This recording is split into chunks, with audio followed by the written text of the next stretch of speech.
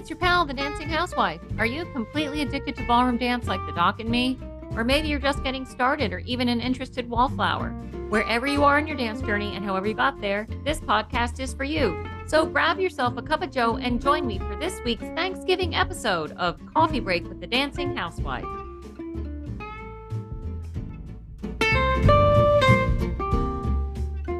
Hey friend, it's me, the Dancing Housewife. Today's episode is going to be a short one because I know everybody is pressed for time preparing to celebrate Thanksgiving this week. To be honest, I can't even believe it's already Thanksgiving. I feel like it was just January 2023, and here we are in November, which means the holiday season is right around the corner, and it always brings high expectations for a perfect festive season for a lot of people. While this hustle and bustle is energizing for some, for others, it can be the source of sadness, disappointment, stress, and anxiety.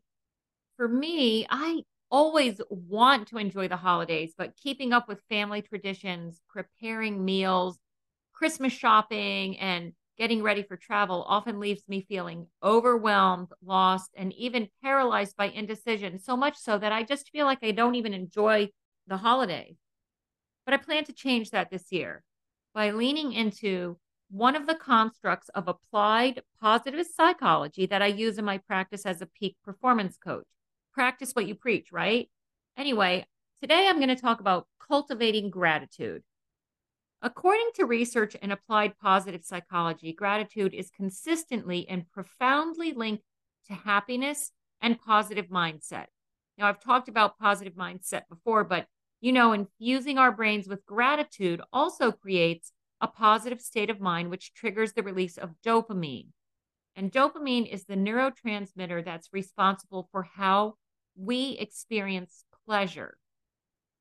It's also a big part of our unique human ability to think clearly, to plan, strive, focus, to find things interesting, and you guessed it, to be happy. So cultivating gratitude creates an environment in your brain that allows us to mitigate stress, anxiety, and a host of other negative emotions that we sometimes feel with the stress of the holiday season. People experience and express gratitude in many different ways. Some of us like to reminisce and relish positive memories, and that cultivates gratitude for experiences from our past. We can embrace the blessings in our lives as they come our way in the present moment, and we can also maintain hopeful and optimistic attitudes toward the future. When we're feeling down, practicing gratitude helps us to shift our focus from what we don't have to what we do have. Cultivating a grateful attitude may seem forced and even a little bit insincere at first, but I promise it will get easier, and with practice, your brain will automatically default to the positive rather than the negative. And that's what we want. That's when positive mindset really becomes our MO. So how do you cultivate gratitude? Well, here are some things you can do regularly. And why not start today, right? We're 3 days away from Thanksgiving, which is a holiday that has gratitude built right in. Number one, best way to cultivate gratitude is to simply count your blessings.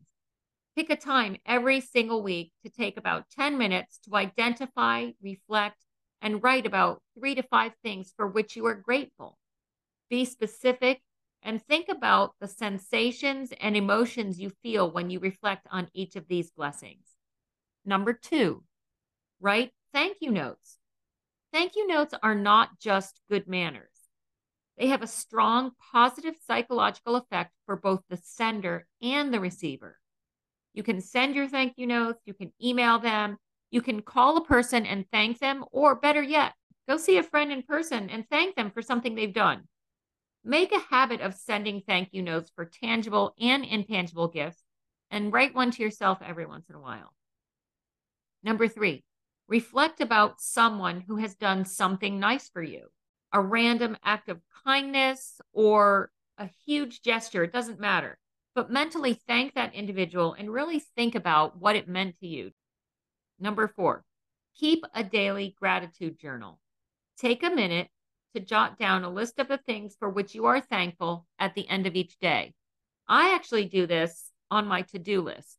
I just jot down a couple things that happen that I'm really thankful for, and I keep a running list. Number 5, pray. If you're a religious or spiritual person, make a habit of giving thanks when you pray, as well as asking for things. Number 6, practice mindfulness. Take time each day to just quietly focus on what you're grateful for in that present moment. This can be anything. It can be the warmth of the sun on your face when you walk out to the mailbox to collect the mail. It can be the loyalty and love of your dog. It can be a person's touch, a tall glass of cold water. Whatever you're grateful for in that specific moment, just stop, reflect, and relish. That's it for today. I told you it was going to be a short one. I want to wish everyone a happy Thanksgiving. And as always, happy dancing. That's all, folks.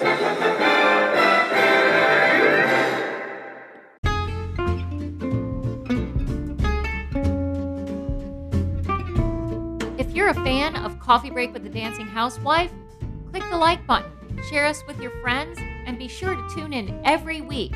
New episodes drop on Mondays at 4 a.m. Eastern Time.